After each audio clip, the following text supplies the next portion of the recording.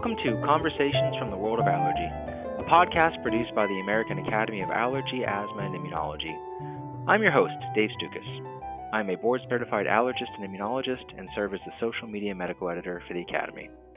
Our podcast series will use different formats to interview thought leaders from the world of allergy and immunology. This podcast is not intended to provide any individual medical advice to our listeners. We do hope that our conversations provide evidence-based information. Any questions pertaining to one's own health should always be discussed with their personal physician. The Find an Allergist search engine on the Academy website is a useful tool to locate a listing of board-certified allergists in your area. Finally, use of this audio program is subject to the American Academy of Allergy, Asthma, and Immunology Terms of Use Agreement, which you can find at www.aaai.org. Today's edition of our Conversations from the World of Allergy podcast series is produced with the general public, patients, and healthcare professionals in mind. We are pleased to welcome Dr. Scott Sicherer, who is the director of the Elliott and Rosalind Jaffe Food Allergy Institute and the Elliott and Rosalind Jaffe Professor of Pediatric Allergy and Immunology at Mount Sinai. He is chief of the Division of Allergy and Immunology in the Department of Pediatrics and medical director of the Clinical Research Unit at Mount Sinai. Dr. Sicherer currently serves on the board of directors for the Academy and is an associate editor for the Journal of Allergy and Clinical Immunology. He is an accomplished researcher with over 200 peer-reviewed publications, and his research interests include the epidemiology, natural history, and psychosocial aspects of managing food allergies. Dr. Sicherer, thank you so much for taking the time to join us today, and welcome to the show. Thank you, Dave. It's a pleasure to be here. Great. Well, we're currently recording this during Food Allergy Awareness Week in May of 2019. Dr. Sicherer, in your opinion, what aspects related to food allergy cause the most misunderstanding among the general public? That's a good question. I think one of the classic things that people have confusion about is that whole question of food allergy versus food intolerance, where allergy is the immune system, the part of the body that usually fights infection, getting riled up against the foods that we eat and causing illness, versus intolerance, which the classic is lactose intolerance, where it's a problem with digestion. So, for example, with milk, sugar, or lactose intolerance, there's deficiency of an enzyme, and people, if they ingest too much of that sugar, if they drink too much milk, for example, might get bloating or loose stools. Not a life-threatening situation, where allergy is more of a life-threatening situation potentially. So I think that's a common one.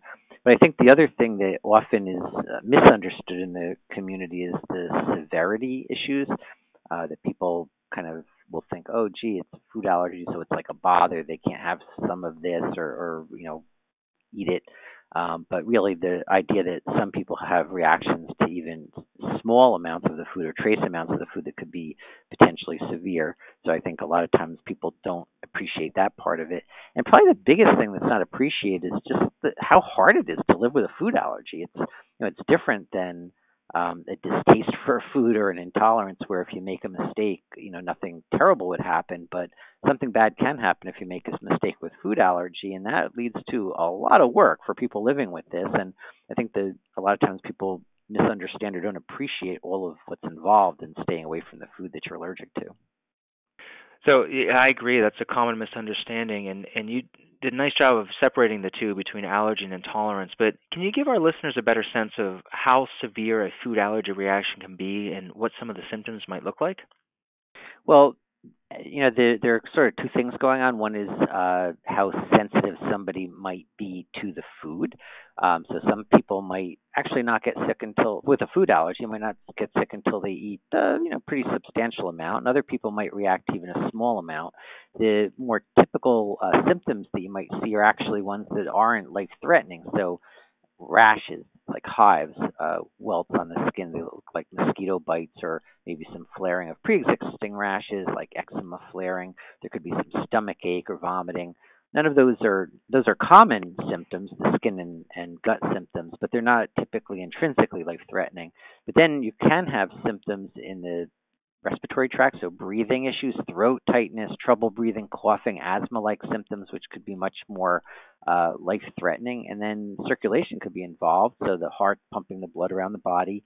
This could be affected with low blood pressure, and people can get dizzy or confused, pass out, have low blood pressure, and between the respiratory and the circulation problems, that's where the life-threatening comes in. And you mentioned that this can really impact somebody's life, and now we understand why because of the potential severity. Can you give us some insight into, what does this actually look like on a daily basis for somebody with a food allergy? How does that impact them?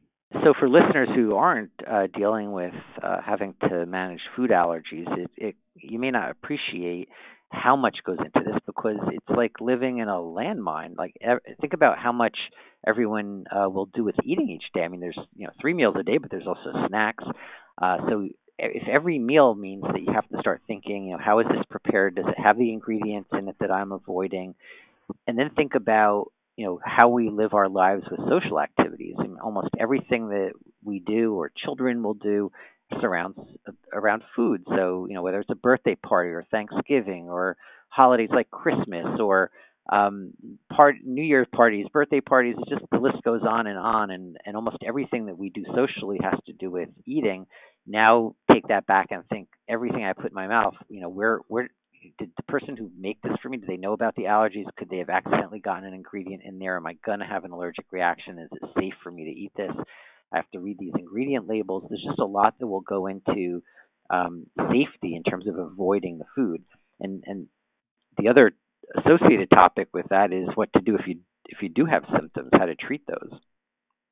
And would you say, in your experience and opinion in working with these patients and families, can this negatively impact somebody's quality of life?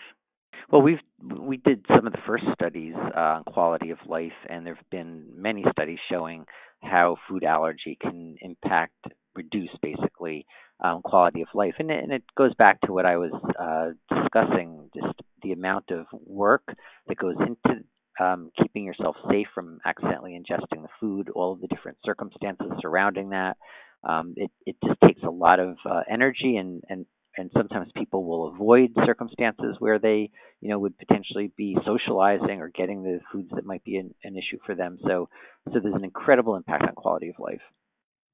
Now, to go back to some of the struggles with management that you mentioned, can you touch upon some of the issues that are more pertinent for toddlers compared to school-age children, and then adolescents or adults? Because I'm sure that this varies dramatically. It does, and I think about what I would be saying to a family as I'm educating them in my office practice.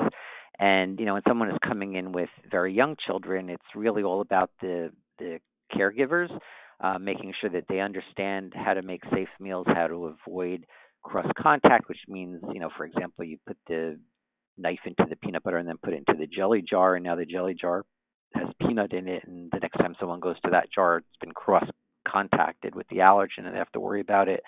So with that and hidden ingredients, so the idea that something you wouldn't think has a food in it that you were avoiding, but it turns out that it can because it's in a sauce or it's just a minor ingredient that you didn't think about, or that someone else prepared the food and it may not be safe, or that you have to carefully read the labels. All of these aspects really also include people who are going to be taking care of young children. So it's grandparents, it's babysitters, it's whoever may be providing food or supervising an infant or a toddler. Toddlers also can grab things, so it's a great fun age, but they also have to worry that if they're near other children who are eating something that they're not allowed to eat, are they going to just grab it? Because of course they're not going to have the judgment for that. So I'll have those types of discussions with families with the young children. As the children get a little bit older, I'm telling families more about what would be the responsibility of a young child who doesn't really know anything about reading or anything like that, but they for example might understand that they have an allergy where they can eat food, let's say, by someone who they know knows what's safe for them. So I might explain to that family that they would say, well, grandma and your teacher Sally know what, and mom and dad know what foods are okay for you, but other people don't. So that the young child is just thinking about who they're getting the food from. But as they get into grade school, I have conversations about letting the child partner in getting their safe food and also carrying medications, or at least understanding the medications. So as children learn to read, they can take a first shot at reading ingredient labels and under their family supervision, of course, and kind of participate in the process of making sure their foods are safe. And then it's a completely different discussion as the children start to get older. When the children can start to speak up more for themselves, I want them to, understand about their allergies, so that, for example, if the family's going to a restaurant, the child can start the conversation with the uh, staff in the restaurant, and then maybe the family can carry on to do more details of it. And with teenagers now, I would hope that by that age they have done more transitioning to understand, how to talk to restaurants, to understand how to make sure that their peers know about their allergies. But I'll throw the parents out of the room and have conversations with teenagers about kissing. In other words, if the person that they're kissing was eating the food that they're allergic to, and then they're mouth to mouth kissing, that would be an issue. I'm not worried about kiss on the cheek, but just mouth to mouth kissing in that case. I will talk to teenagers about alcohol, because that could impair their judgment, and they might eat something they weren't going to eat otherwise, or it actually can make reactions worse, sort of potentiate reactions, and that's an issue. Also have the, drugs isn't is not a good thing either, but in terms of the food allergy, for them to make sure that they are carrying their medications, um, hopefully have medical identification jewelry, or at least have their phone set so that it's easily accessible for a health app, so that people could see, what allergies they might have if they got into trouble. So the conversations and the instructions really change, but they kind of do so in a gradual process over the life course. So that's a great description of that, and it sounds to me like you're really promoting active involvement of children from a very young age, both in understanding their food allergy and what a reaction would look like, but also in reading labels and communicating with others. Is And that I something think that you routinely do? Yeah, and I think parents appreciate and expect that as well. But sometimes a family might get into a pattern of just having the parents take over all of the aspects of ensuring the child's safety, and forget that they should be including them. We had actually surveyed allergists and surveyed parents about when the time would be for giving the child increasing responsibility. And interestingly, parents came up with ages that were even younger than allergists were thinking. So even as young as 7, 8, 9, 10, to have more responsibilities. But I think it's going to be different for each child, and so it's individualized. But yeah, a gradual increase in responsibility makes a lot of sense. And we know that when food allergies are diagnosed, they're being diagnosed by a whole range of physicians and providers among different levels. It's not just allergists that have access to especially blood food allergy testing. So, do you have any advice in regards to, when a child is first diagnosed with food allergy, regardless of who's making the diagnosis, what education should be provided to the family at that visit? I think I didn't speak much yet about treatment aspects, and recognition of symptoms and how to treat them is very important. It might be beyond the scope of this podcast to go into in depth, but basically recognizing symptoms that would warrant using epinephrine, self-injectable epinephrine, promptly as first aid management. So what I'll usually do with a family with new diagnosis is to give them some examples of scenarios where they would inject self-injectable epinephrine and get to the emergency room for further care. I am careful to separate the notion there, because a lot of times families will walk away with the idea of, well, if you give epinephrine, it's tied to going to an emergency room, almost as if the epinephrine is dangerous in some way. But epinephrine, as you know, helps the more severe symptoms, opens up the airway for breathing, and makes the blood circulation strong, and gives you time to get to the emergency room. So I separate those concepts, that epinephrine has a lot of advantages, that it makes you feel better quickly, and that using it early makes it less likely that you're going to need more doses or end up staying in the hospital or anything like that, but that you're going to the emergency room for more care. And I'll go through what the mild symptoms are and what the more severe symptoms are, and when they would use their epinephrine, and how to use other medications like antihistamines, or asthma medications. And those latter medicines, the antihistamines and asthma medications, of course, are not the primary treatment for severe allergic reaction or anaphylaxis. And then I'll make sure that they're comfortable with that by giving little vignettes. And then the second thing that's important, I think, with the new diagnosis is going through avoidance issues, which, as I've already alluded to, involves age-based instructions and issues about restaurants and label reading and hidden ingredients and cross contact. But I think that a third component that sometimes is overlooked is just general counsel. especially with a new diagnosis, it's a lot to take in one visit. And there's a lot of anxiety that comes up and a lot of things to talk about. And I think it's really helpful for a family to sort of get some of that starter information, but then go home, make a list of questions, and then have a follow-up visit where they can really go through more details. Understanding, that I think there's a lot about uh, things that make people worry about casual exposure, like what if I'm near the food I'm allergic to, or what if I smell it. And I think early conversations about focusing on avoidance of ingestion, that eating the food is the main way that you would end up with an allergic reaction, and talking about that compared to accidentally touching a food that you're allergic to, and that's not likely to lead to any severe reactions. I think that helps with some of the general counseling of living day to day with food allergy without being overly impacted in ways that would be more than what's necessary. It sounds like a lot to cover in one visit. It is, which is why I said the second visit, and also giving people information about resources is important as well. No, I love that point. Thank you for bringing that up. Vetted resources are extremely helpful so they can find information after that visit.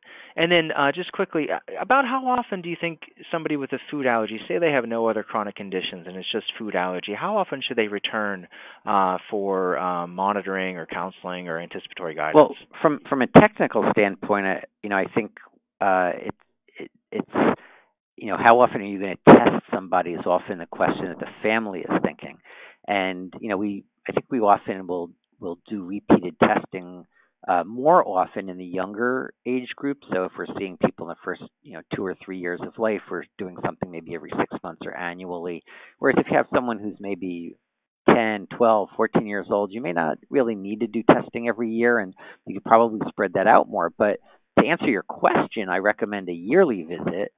Even for families where things aren't changing that much, because there's always so many questions that people have that, and they don't realize that just having the visit really gives you time to address the day-to-day issues. I mean, you're living every single day with a food allergy. Even a once-a-year visit with a doctor isn't a lot of time to talk about what happens all the rest of the year. So at minimum, I do recommend a yearly visit. And as I mentioned, for a new diagnosis, I think it's important to have a sort of a follow-up, more comprehensive visit. And as you alluded to, a lot of times the first diagnosis is made by the pediatrician or general practitioner. And then that also can give the allergist the opportunity to let that clean up in a way and spend some more time talking about all the many questions. I totally encourage patients to make lists. Like I applaud it when people come in with several pages of questions. It actually makes it so much more organized and can approach what people want to really understand better.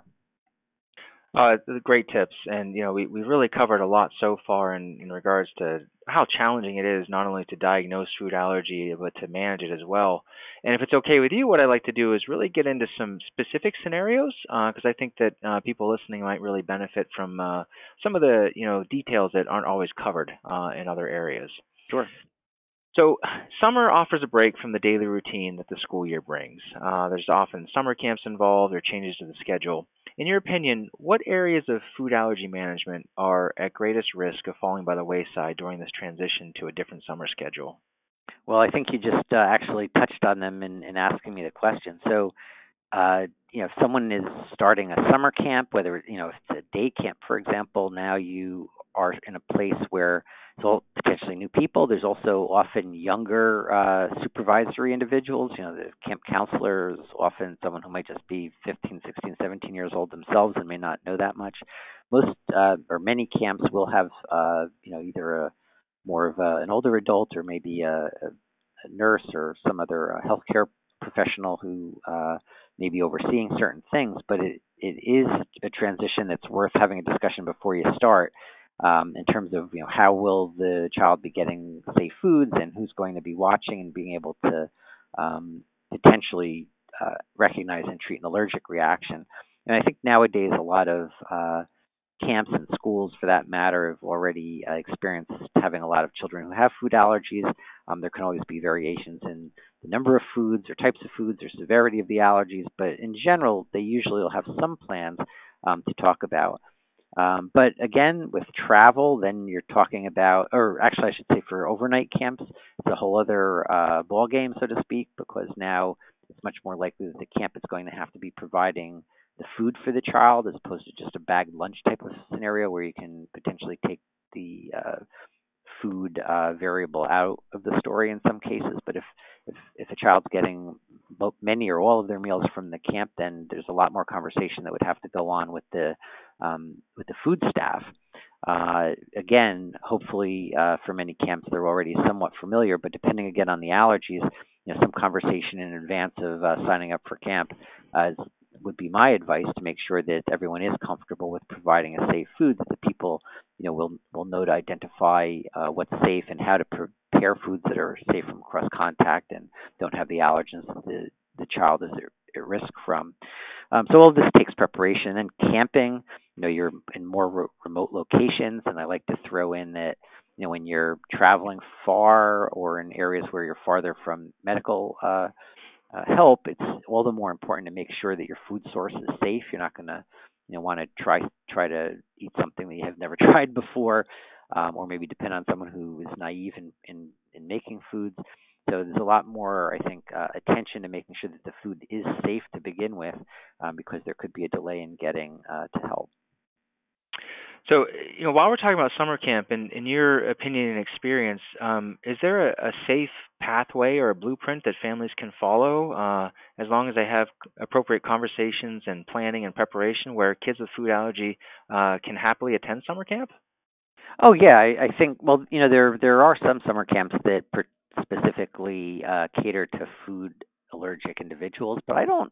I mean, I think those camps are great, but I think that a child should go to the summer camp that they want to go to, and hopefully that particular camp, even if it's just any general camp, would be able to provide a safe environment. It just takes some additional preparation, and I give similar advice for starting school or changing schools.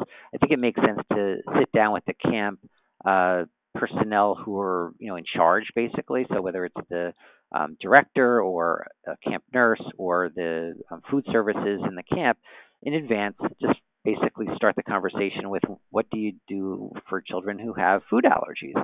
I prefer that start than compared to gathering a whole bunch of lists of things that that a family might want the camp to do, but rather to ask what does the camp do? How has their experience been doing it? Have a prior children had the food allergies that are similar to the camper that the conversation is happening around, and just see what they have to say about their past experiences. If there have been any issues, how they've addressed them, what the camp day looks like for their sensitivity to somebody who has a food allergy, who would need to have safe meals and access to medications if necessary. What happens if they're taking trips off site? Who would be responsible for, again, making sure that the meals are safe and for recognizing and treating any reactions. And I think nowadays many of the camps are already going to have those answers ready and know what they've been doing, and then there could be a conversation around any details that are concerning. And hopefully, in most cases, it's possible to make a safe scenario for the child, but everyone has to be comfortable with it. Sure. And as you mentioned, there's a lot to think through, which will be individualized based upon the family and the child and the camp preparation. So that's great. That's some good insight for everybody listening. Now, we also know that during the summer, a lot of people travel and take vacations. Can you offer some tips to help people with food allergies travel safely, particularly if they're going to go on an airplane? Sure. So, this is a big part of our conversations. This is being recorded in May, Food Allergy Awareness Week, and we're heading toward the summer season, and people are definitely preparing for their summer vacations and travels, which means airlines. And there is a lot of anxiety about traveling with food allergy on an airplane, and that's understandable.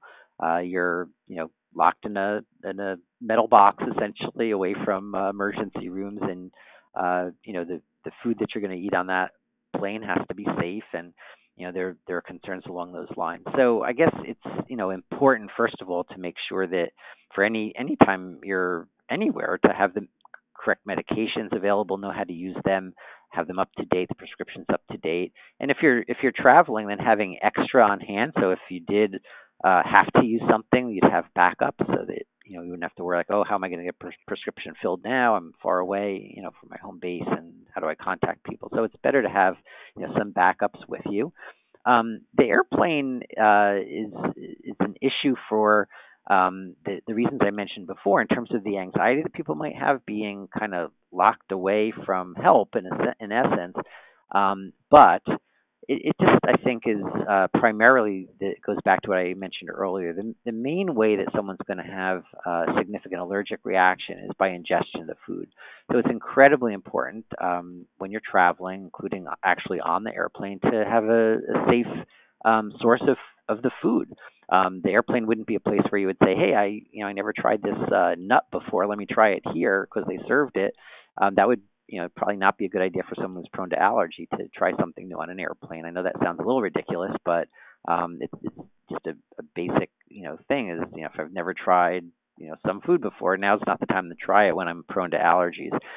You can bring foods with you. You can bring some safe foods. You can contact the airline in advance to make sure that the meals would be safe. But I think the biggest thing is about making sure that what you're actually putting in your mouth is going to be safe. There's a lot of concern about in an airplane being near other people who are eating the foods, that there could be residual food proteins on the tray table or seat.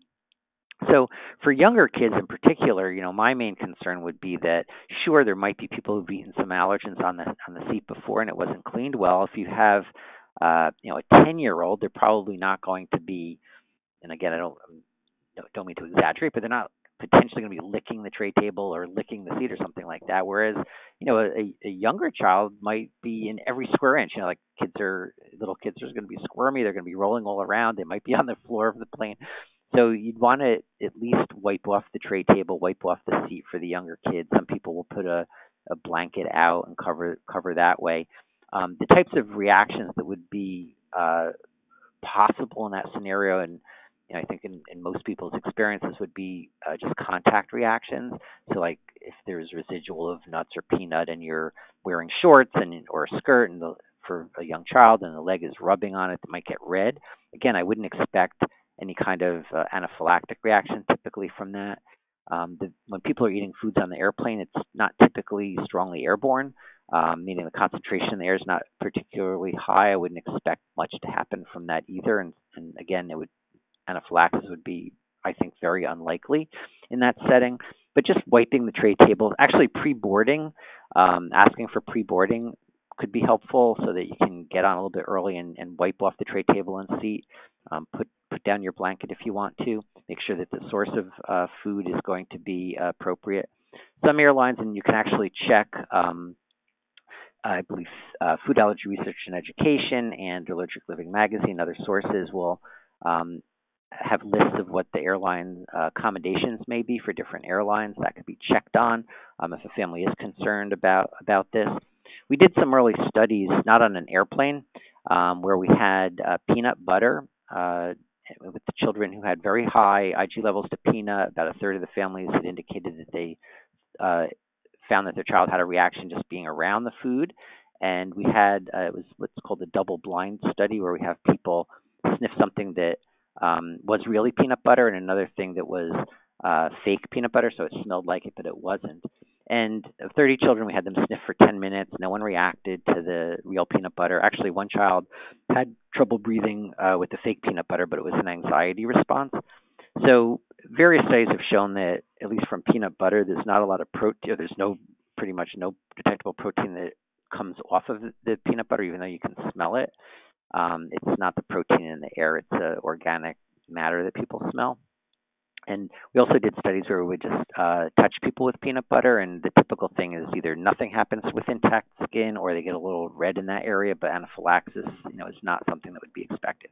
So if we turn all of that back to getting into the airplane, I think it's perfectly fine to call ahead. It's perfectly fine to ask for some accommodations that many of the airlines give.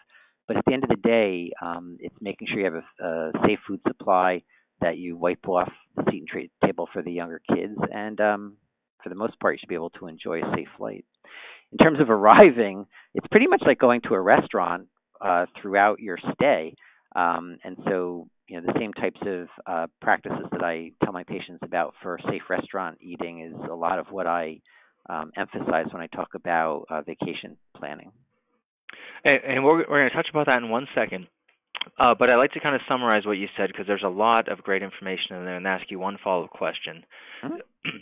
It sounds like essentially the same management strategies apply when you're in the air as what you would do when you're on the ground. But the obvious concern being if you're 30,000 feet in the air in a constricted space, that if a reaction were to occur, that it may not be adequately treated or you may not be able to have access to the care that you would need. Do you think that that sounds fair? Yes. Okay. And then, thank you. And you mentioned the wipes.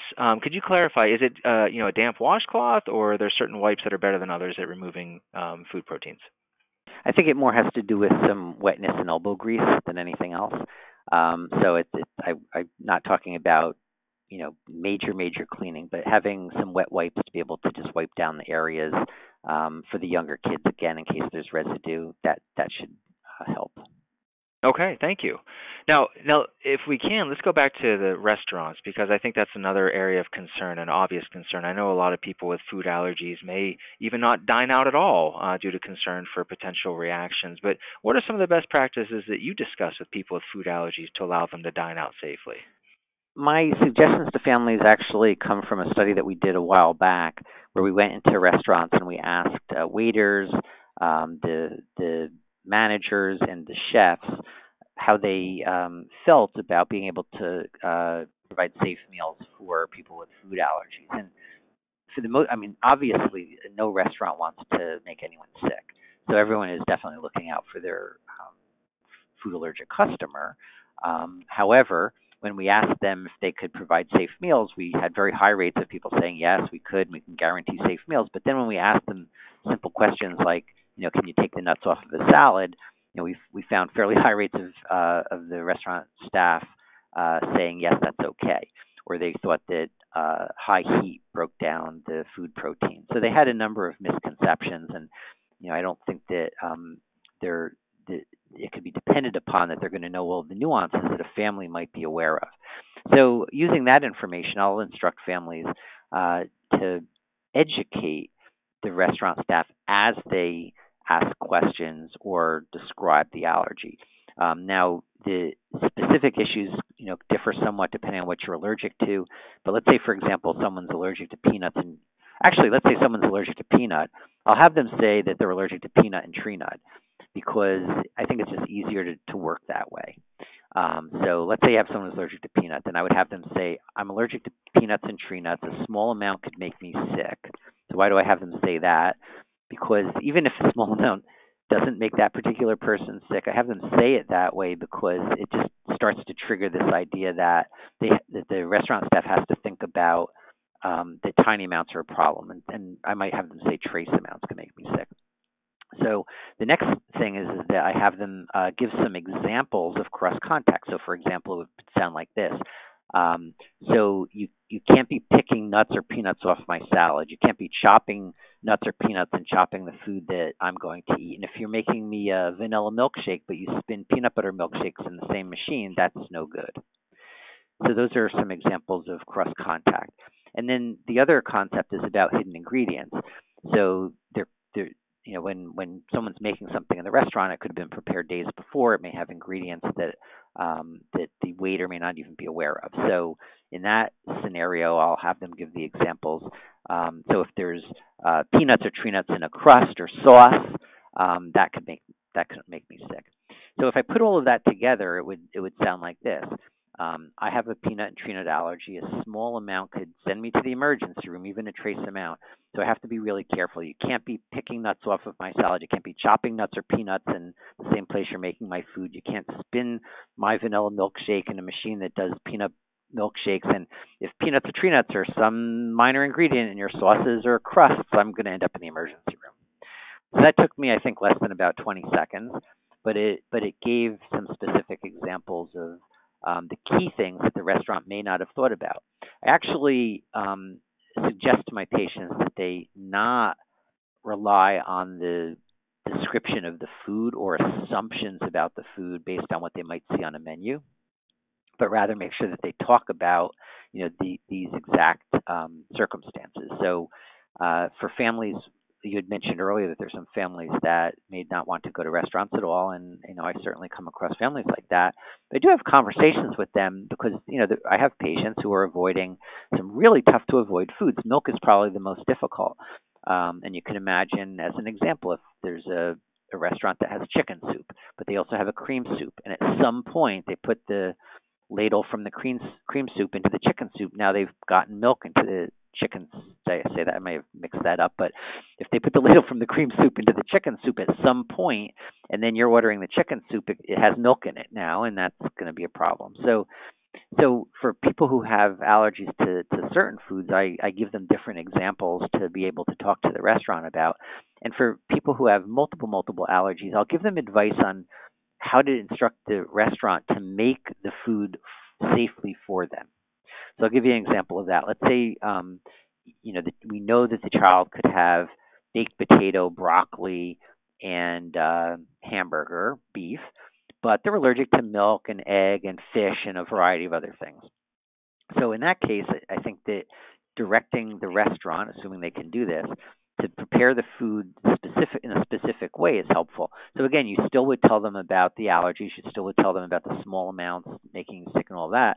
But then I would say, for my baked potato, just wash the potato, wrap it in clean tin foil, put that in the oven. For my hamburger, you're going to make it on a grill, but there's been other things on the grill, cheeseburgers and everything else. Take a clean piece of tin foil. You can put some, vegetable oil on it. But if you use butter, I'm going to be sick. If the hamburger is made with fresh ground beef and there's no other fillers in it, because fillers would be a problem. If that happened, and I don't want that hamburger, but if it's going to be, just ground beef and nothing else, then you're going to cook that on my tin foil so it doesn't, touch anything else that's on that grill. I'm going to have broccoli. You're going to steam it. If someone decides it looks dry and they're going to put butter on it on the way to the table, that's a problem. So got to just steam it straight. And you're going to bring these things to me, without additional sauces or anything, and I'll add my own salt and pepper. So by directing the restaurant more specifically, for someone who has multiple food allergies, that's the way that I advise going. Okay, that was a lot, which is great, and I really like the approach of offering specific details and conversation points for people to practice. Before we move on to the last sort of specific scenario, can you just comment for our listeners and discuss the differences in peanut oil? Because I know there's a lot of concern about somebody with peanut allergy eating in a restaurant in which they may use peanut oil. Sure. So there are different types of ways that oils can be made. So for peanut oil, there could be an extruded oil where basically you're squeezing the oil out of peanuts, and that's going to carry with it protein, and it's pretty much the same as eating peanut protein, which is what people are allergic to. There are also highly processed oils, refined oils, that are just the fat from the food and doesn't have the protein in it. So a highly refined peanut oil technically should be safe for people with peanut allergy, but because in restaurants in particular, it's often difficult to know which one you're getting, and the problem oil is sometimes chosen in for more flavor. I will advise most of my patients to avoid peanut oil just so that they don't get confused with that.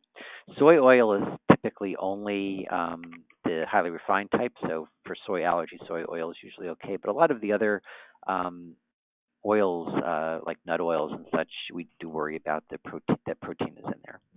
Okay, so oils sound like they need to be discussed with one's personal allergist and really tease out what that looks like. Well, I would probably expand to almost everything I've been talking about is good to review with your personal allergist.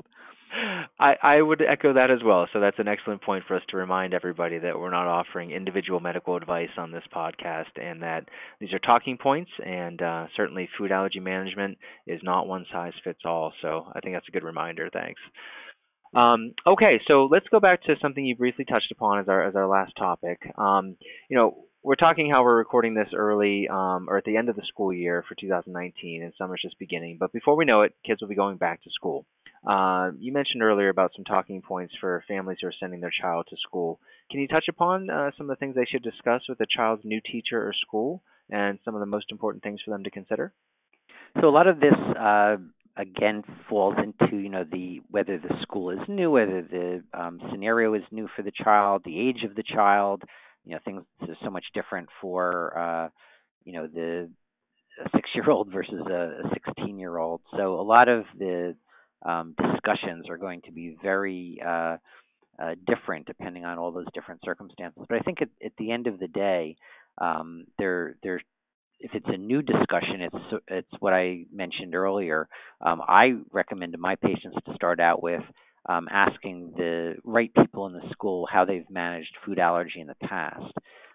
20 years ago, it was a lot different. I totally supported families coming in with a list of things that they needed to do because the schools weren't so familiar. But nowadays, not all, but most schools have experienced children with food allergies before, and they have, some approaches and policies and things that are usually very reasonable, and just understanding what they do and how it's gone in the past.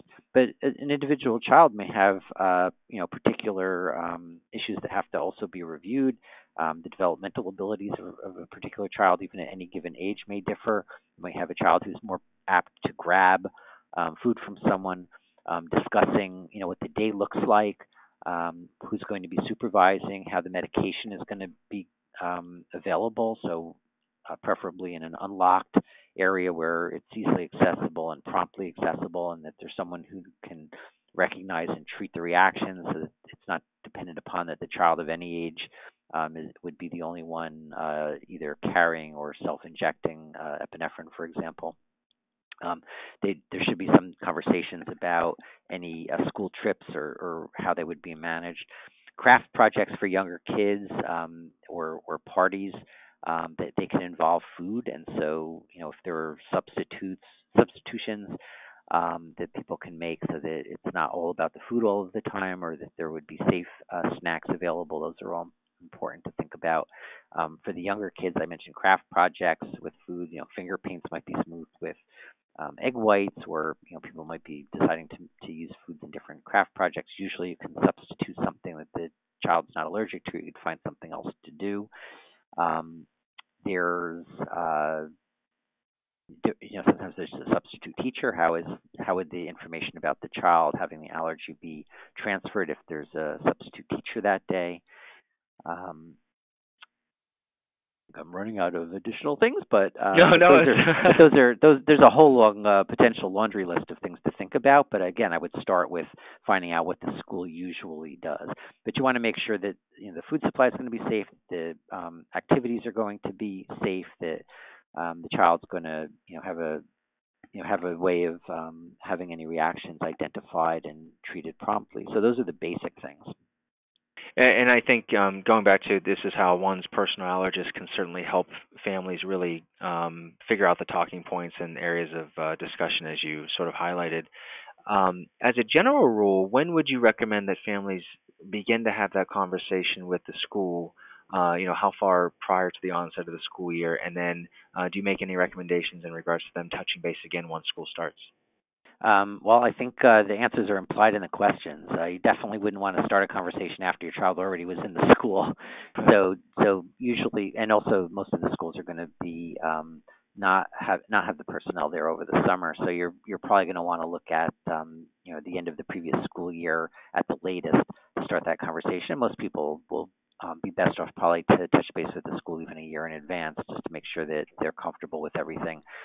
Again, it's unusual nowadays to have a school that hasn't experienced something with food allergy before, so there should be some things in place. Making sure that you're going in with the right paperwork too, so the emergency plan that the allergist or pediatrician would provide, the medications, making sure that they can take the medications and have a place to keep it for the child and review that as well. So there are a lot of potential steps, but it should not be anything that would be too problematic. And thanks for bringing up the paperwork, because as I'm sure you'll agree, I can attest that August is a very challenging time of the year to fill out paperwork for all of our patients. So get the papers in early to your allergist or pediatrician so they can help fill it out. And get those prescriptions refilled so you have a set of, or at least one or more auto-injectors. Absolutely. Well, Dr. Sicherer, thank you again for taking the time to be with us today. I think this was a great and very helpful conversation. Before we depart, is there anything else that you'd like to add? I would add two things. One is I mentioned earlier that there are a lot of resources Food Allergy Research and Education, the American Academy of Pediatrics, the American Academy of Allergy, of course, and the college. There's the Consortium of Food Allergy Research that also has a website with educational materials. It's under cofargroup.org. That includes some materials that were validated in the study in terms of educational materials. So I would suggest that listeners take a look at those types of materials and other of the good stuff that's on the internet. You had mentioned vetted materials on the internet, so what I just mentioned are examples of vetted materials.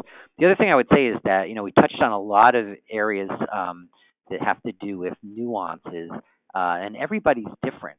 So for my I get referrals of children who have multiple food allergies and multiple allergic problems, and every patient is different.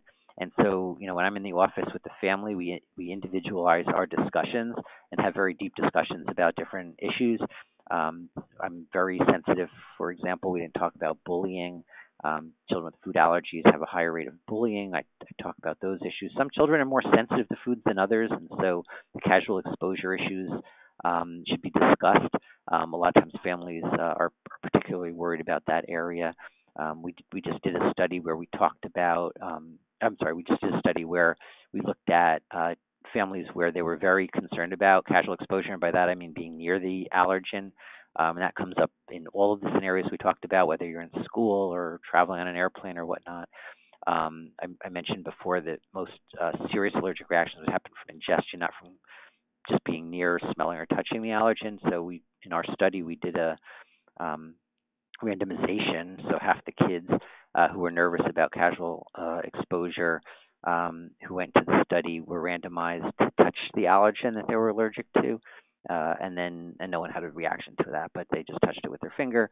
And then the other half, we just gave educational information about it, kind of like I did earlier in this podcast. And it turned out that just talking about it was very, very helpful. And both groups had an improvement in their quality of life and reduced anxiety about those types of experiences just from talking about it, even without doing the demonstration of them touching it. So I think my bottom line is talk to your allergist.